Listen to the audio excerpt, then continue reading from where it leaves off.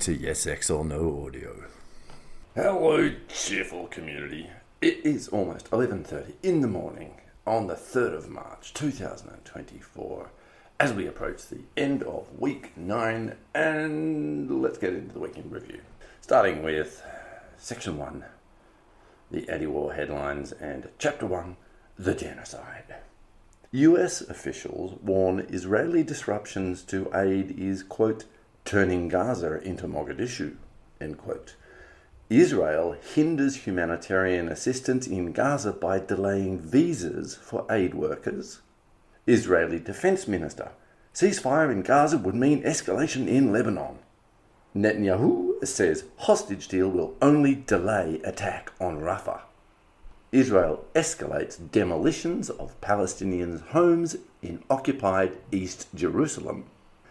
US airman sets himself on fire in front of Israeli embassy to protest Gaza genocide. Israeli officials downplay prospect of new hostage deal with Hamas. Report: Hezbollah would halt fire on Israel if ceasefire reached in Gaza. Israel, Hamas indicate Biden spoke too soon about potential hostage deal. Houthis say they'll reassess Red Sea attacks if Israel's onslaught in Gaza ends. Lloyd Austin says Israel has killed over 25,000 women and children in Gaza. Biden walks back prediction that a Gaza ceasefire will be reached by Monday. US vetoes UN resolution condemning Israel for flower massacre. Netanyahu breaks off hostage talks with Hamas. Chapter 2, the cataclysm. US officials, quote, surprised, end quote, by Houthi military capabilities. 2 killed, several wounded as Israel attacks Lebanon's Baalbek area for first time. Civilian reported killed in US-British bombing of Yemen. Egypt accused of threatening rights group that reported on construction of camp in Sinai for Palestinian refugees. Israeli airstrikes hit Syria, causing, quote, material losses, end quote. US officials expect Israel to launch ground invasion of Lebanon. Israel kills 3, including Iranian advisor, in attack on Syrian port. Israeli airstrikes kill 7 Hezbollah members in southern Lebanon. Chapter 3, NATO stand. NATO chief gives Ukraine green light for attacks inside Russia. Hungary's parliament ratifies Sweden's NATO membership. CIA built 12 spy bases in Ukraine near the Russian border over past decade. Yellen calls for frozen Russian central bank funds to be given to Ukraine. Poll: 2/3 of US voters support US pushing for a permanent ceasefire in Gaza. Democrats signal they would protect Speaker Johnson if he brought Ukraine aid to floor for a vote. Over 100,000 vote, quote, uncommitted, end quote, in Michigan primary to send message to Biden over support for Gaza slaughter. France rejects US call to give central Russian bank funds to Ukraine. Biden campaign taking, quote, extraordinary steps, end quote, to prevent pro-Palestinian protests at events. Chapter 4, Ukraine/Russia. Ukraine military intelligence chief says Navalny died of a blood clot. Slovakia says some NATO members are considering sending troops to Ukraine. NATO chief says no plans to send combat troops to Ukraine. European officials say everyone knows that there are Western special operations forces in Ukraine. Putin warns West Russia's nuclear arsenal is on, quote, full combat alert, end quote. Macron doubles down on remarks about sending troops to Ukraine. Macron doubles down on remarks about sending troops to Ukraine. Section 2, other voices, beginning with the genocide. And the first couple of articles are addressed at the Aaron Bushnell self-immolation. The first is by Colonel Anne Wright, and it puts Aaron's political suicide within a context, going back to the Vietnam War And then Hedges publishes through SharePost a similar approach, but it's much more psychological and religious, and looks at the power, the role and the power of martyrs, looking at Reinhold Niebuhr's writings on the topic. And in that piece, he mentions an event which I believe is quite seminal for him. He was in Czechoslovakia in, I think it was 1989. This is 20 years after the tanks rolled into Czechoslovakia, and there was an event in what was previously Red Army Soldier Square, and it was renamed Jan Pollock Square, and Jan Pollock also self-immolated. And he quotes what Pollock said in the article, and if you listen to more of the sorts of speeches that Hedges has given in various places, he relates one additional element of the story that he doesn't relate in this particular article, and that is that there was a well-known Czech singer who sang of the resistance in a way, and she was, first of all of her recordings were destroyed, and then she was sent off to work in a toy factory or something. And at the moment of the revolution, she comes out onto a balcony of I think it's the Lantern Theatre or something like this, and she begins to sing this song, A Prayer for Martyr. And even despite the fact that her works had been destroyed, the entire crowd of 500,000 people sing along. They all know the words. And this is to do with the irrepressibility of culture and spirit. And it is in reference to that particular event that I include the culture article for this week. So anyway, moving on. Then we have an article by Bernard from Alabama. Zionists use food baits to attract and kill starving civilians, which is I reference in the last article for the week, which is the shifting plates of awareness and responsibility, which begins with the article which is further below by Caitlin Johnson. Anyway, moving on. Nordistan. Galloway back in Parliament declaring duopoly defeated. Joe Laurier and Consortium News have been doing yeoman work in bringing to my attention the successful campaign by George Galloway in the by-election that occurred in Rochdale, in which an amazing thing happened, as he declared in his victory speech, that he believes, and he may well be correct, that this is the first time since forever that an independent, that neither of the major parties appeared in first or second place. Like, they were totally pushed down the list. He got 12,000 votes. The second place was an independent that no one's really heard of, 6,000 votes. And then the two major parties, were 3,000, 2,000, something like that, votes each, right? So 5,000 for them, 18,000 for the independents. Right? It's a complete whitewash. Anyway, so I'm going to keep my eye on the Galloway thing because it's obvious that he's a serious threat to the British duopoly, and they're going to come at him with all guns blazing. Like, all guns. Absolutely everything. Not just the media, the rest of it too. The entire power establishment will be thrown at him because he's a serious threat. Anyway, then we have just another little interesting article from Bernard. Lloyd Austin doubts protective value of NATO. So this is sort of stating the obvious here. And then we have a lovely little piece from Phyllis Bennis, defending defunding UNRWA makes US complicit in genocide, which is sort of stating the obvious, but there it is. And we have the article from Caitlin Johnson, right? How the Imperial Media report on an Israeli massacre. And then, an interesting one from Jessica Corbett, originally from Common Dreams, as I mentioned recently. Common Dreams is doing some great work in just reportage.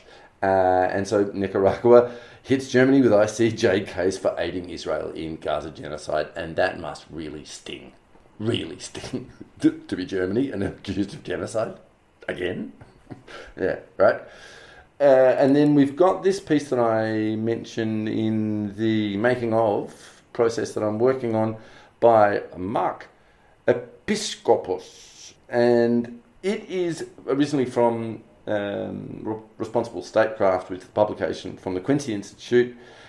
It's asking, well, given that we've just found out that the CIA over the past decade built 12 sort of forward operational bases in Ukraine, isn't that a provocation? So it's not a terribly wonderful article. It's okay, but what it indicates is that the language around the framing of the discussion of Ukraine is shifting in the blobsphere. He, the author that is, puts into question straight up front. It's like, hang on, what about this unprovoked and whatever, stupid adjectives that sort of guided the entire foreign policy debate since year dot, which is, they're all bullshit. So anyway, it's interesting. And then he gets on to some comments that Matt Taibbi has made. So it's an interesting article just in terms of what's going on in the sort of evolution within the blobsphere.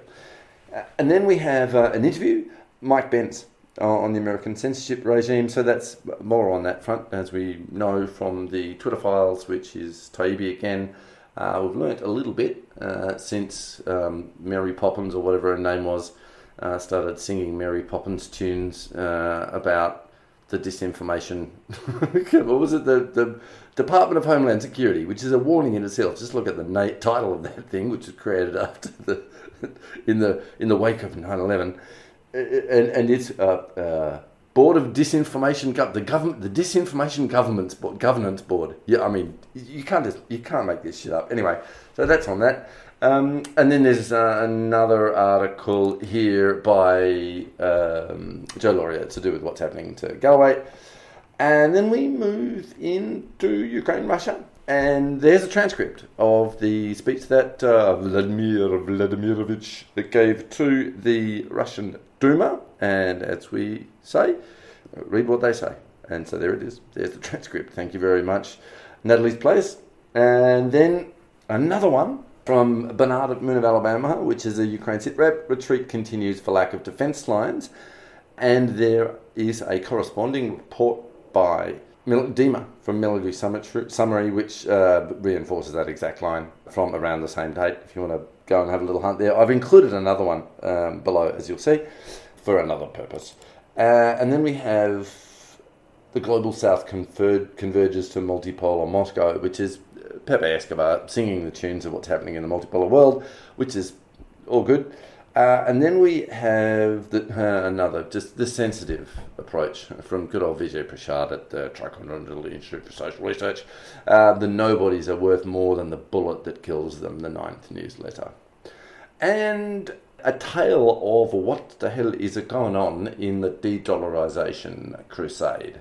Or that is, to rephrase that, the process of establishing a new international currency for trade between nations who don't want anything to do with the NATO blob. How is that going? Constructing said currency, and what's going to underpin it? Is it going to be gold? Is it going to be gold and oil? A whole lot of complicated questions, difficult thing to do. But significant progress has been made, and this is an interview with Sergei Glaziev, who is basically leading the charge on that. And I think that, just as a quick aside commentary, it's obviously the case that the power player in terms of this is China. So no agreement will be reached that China does not approve of ahead of time, obviously. However, there are extensive discussions going on, and that is to say that China hasn't just railroaded the entire thing and said, only this, we'll only have this. No. There are discussions going on because they are trying to maintain a cohesion and they want this thing to succeed. So they need buy-in from, obviously, the key players in BRICS.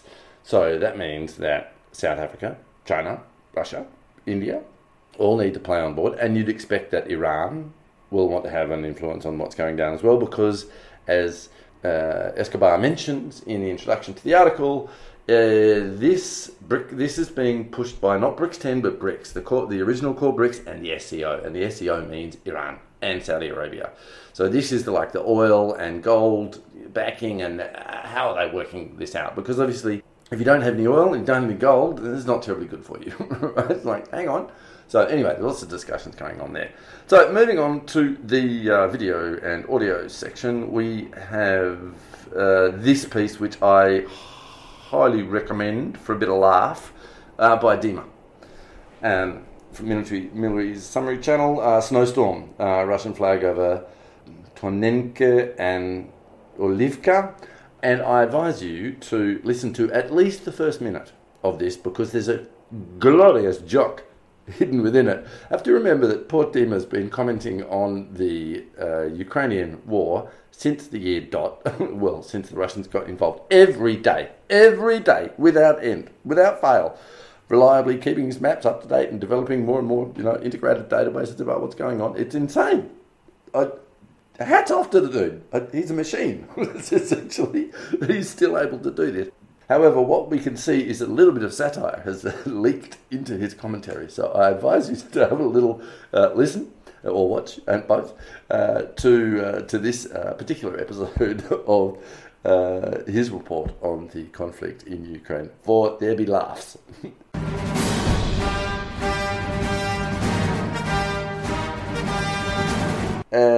And then we have how the Ukraine war changed the world. There are multiple reasons why this is included. The first of which is because it is hosted by Kevorkian. Now, I first learnt of this gentleman during the Syrian dirty war, because I was listening to Eva Bartlett a bit, and what's her name? Oh, right, it might come to me. Anyway, and she came across Kevorkian, and together they made some really very, very interesting commentary on what was going on in the dirty war. And one of the reasons for this is because this gentleman spent much of his life in Syria. He knows Syria very well. I think he was born there. Either he moved there when he was very young. He is Armenian in descent, and therefore he's quite sensitive to the Turks and their genocide against the Armenians, and therefore understands a bit about the Caucasus region, so the conflict between Armenia and Azerbaijan. He would, I expect, know a little bit about things in Georgia, South Ossetia, etc. He migrated to Germany and set up this channel, Syriana Analysis, at least 2 years ago. 3, 4, something like that. Anyway, very intelligent and educated man. And he has on this show with him Andrei Martynov and also Mark Sloboda. And Sloboda is an interesting character because he was a member of the US military for a while, became an international analyst, as in studied this, I think it was at the London School of Economics, if I'm not incorrect, and then has migrated to Russia. So he's one of these interesting commentators who has experience on both sides of the wall, as it were, and is quite interesting. So the discussion between the three of them is well worth your time if you've got any. Moving on, we have something which is topical for the week, and that is an interview between Lottaz and Helmut Schieben, who was an editor. Right, former news editor. So it's a discussion about how the media is controlled. So that's a topic because of the insider leak purge that's going on at the New York Times and other things. Moving right along, we've got Mercouris and Christoforou discussing how the G7 are really pissed off with the fact that they can't just steal the Russian central bank's assets. They actually now identify where those assets are. There was some contention about how much of them there were, and that is now well known, and it is something like 250 billion is stuffed in the EU something system, and then there's another 26 billion sitting in London, and anyway, so the numbers have been come out, and this is a discussion between the two on how pissed off the G7 are that they can't just grab their stuff and then use it to whitewash it through Ukraine and 10% for the big guy and all of that. And then we just have the usual set of interviews on judging freedom. I've only included the ones which I thought were more interesting. Of all of them, I mean, Alistair Crook always, but actually the Wilkerson interview is very, very interesting. Check that out. And Jeffrey Sachs is brilliant. He just calls shit straight up as it's going down. Same with McGregor's got always something interesting to say. And let's get on to section 3. Section 3. There were 7 things that happened in the newsletter. And what have we got? Well, the one that I thought was most interesting was the fact that Dore had Professor Halsey on. But this was back in November last year or something like that. No, December, wasn't it? Whatever. Anyway, they go over the work that Halsey did with his students who were PhD graduates and an associate professor or something at the time, and were Chinese, interestingly enough, because the local students decided that the topic was too politically difficult, that being the World Trade Center Building 7 controlled demolition that occurred on the afternoon of the 9/11 crimes. And so it was a lot of fun to go through that because I've looked into this in the past in some detail, and I thought it was good of Dore to have the professor on and have a little chat about it. So that was that. And then we had, of course, the extremely emotionally powerful event of the creation of a martyr, Aaron Bushnell, who is already lauded as a hero in the Arab world. And I expected the same would be true within Russia as well. In fact, I believe that was the phrase that Martynov used, an American hero. I'm sure that there's a lot of other Russian people who would also feel the same way. In any case, moving on from there, we had the fun of Yes and Jock article. Ukraine has always been a CIA project. It was a bit like stating the obvious, but it was quite fun to roll that out.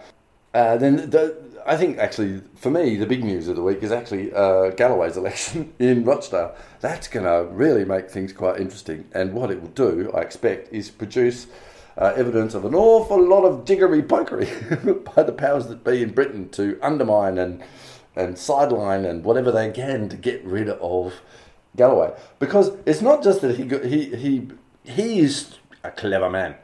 He spotted this by-election was coming, obviously had it on his radar. And then there's the background to it is that the Labor candidate for the seat, who was, no doubt going to win, said something that was, anti-Semitic or whatever, and had to, withdraw that, and essentially, and that meant that the Labor Party withdrew their support for his election, which meant that all of a sudden there was a bit of a wide field, and Galloway's gone, all right, let's have a go, and he romped it in. But he didn't just do that. He also registered the Workers' Party of Britain, and he stood for the Workers' Party of Britain. And he has plans, I'm telling you, to actually do something with this. He's now, of course, the leader of said party, and he's a good friend of Jeremy Corbyn's, who got shafted by Sir bootlicking Keir Starmer, and all hell is going to break loose. We'll see how it goes. I mean, who knows? But what I see is a serious threat to the duopoly, the British political duopoly, and I reckon they see it too, and therefore all guns blazing. And if the people on the ground there, particularly some independent journalists, and there's quite a few, like the people from the Declassified UK, I reckon they'll spot this and go, yep, let's see what we can do. Joe Laurie is on the case already, which is fantastic. Good on him. And Kathy Bogan did an interview with George Galloway just before the evening of the election. So, and he's already reported on the stupid media circus beat up bullshit that they're throwing at Galloway.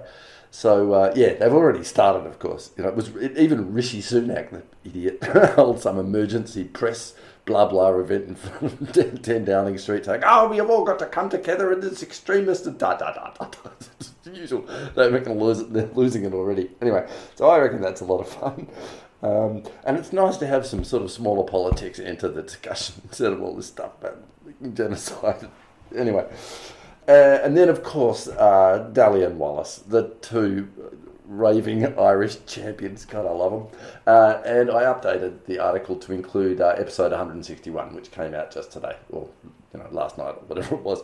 So there's 2 episodes of their podcast and the wonderful work that's done by Pascal Lotaz at Neutrality Studies, which is the video compilation that he puts together every now and then of their speeches in the EU Parliament.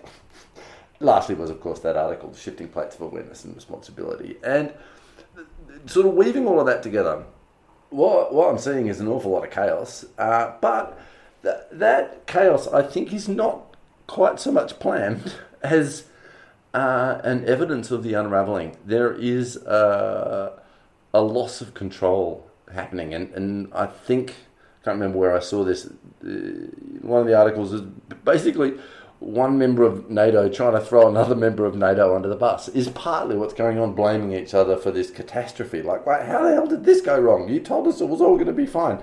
Meanwhile, you know, as I said, there are plenty of people in the independent media who've been calling this shit for years, right?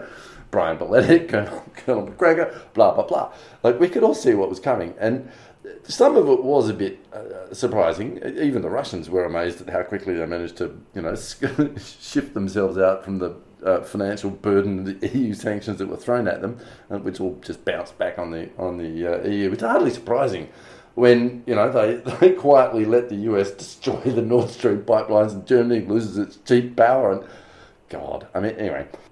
So essentially there's a transition happening, and there's a degree of tumult and chaos going on.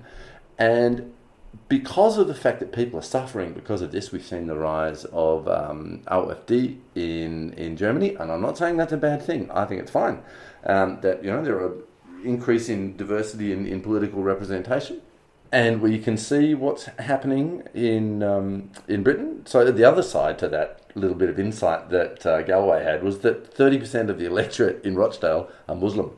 Like, oh, really? And he played on that in the campaign, of course, because he's not stupid.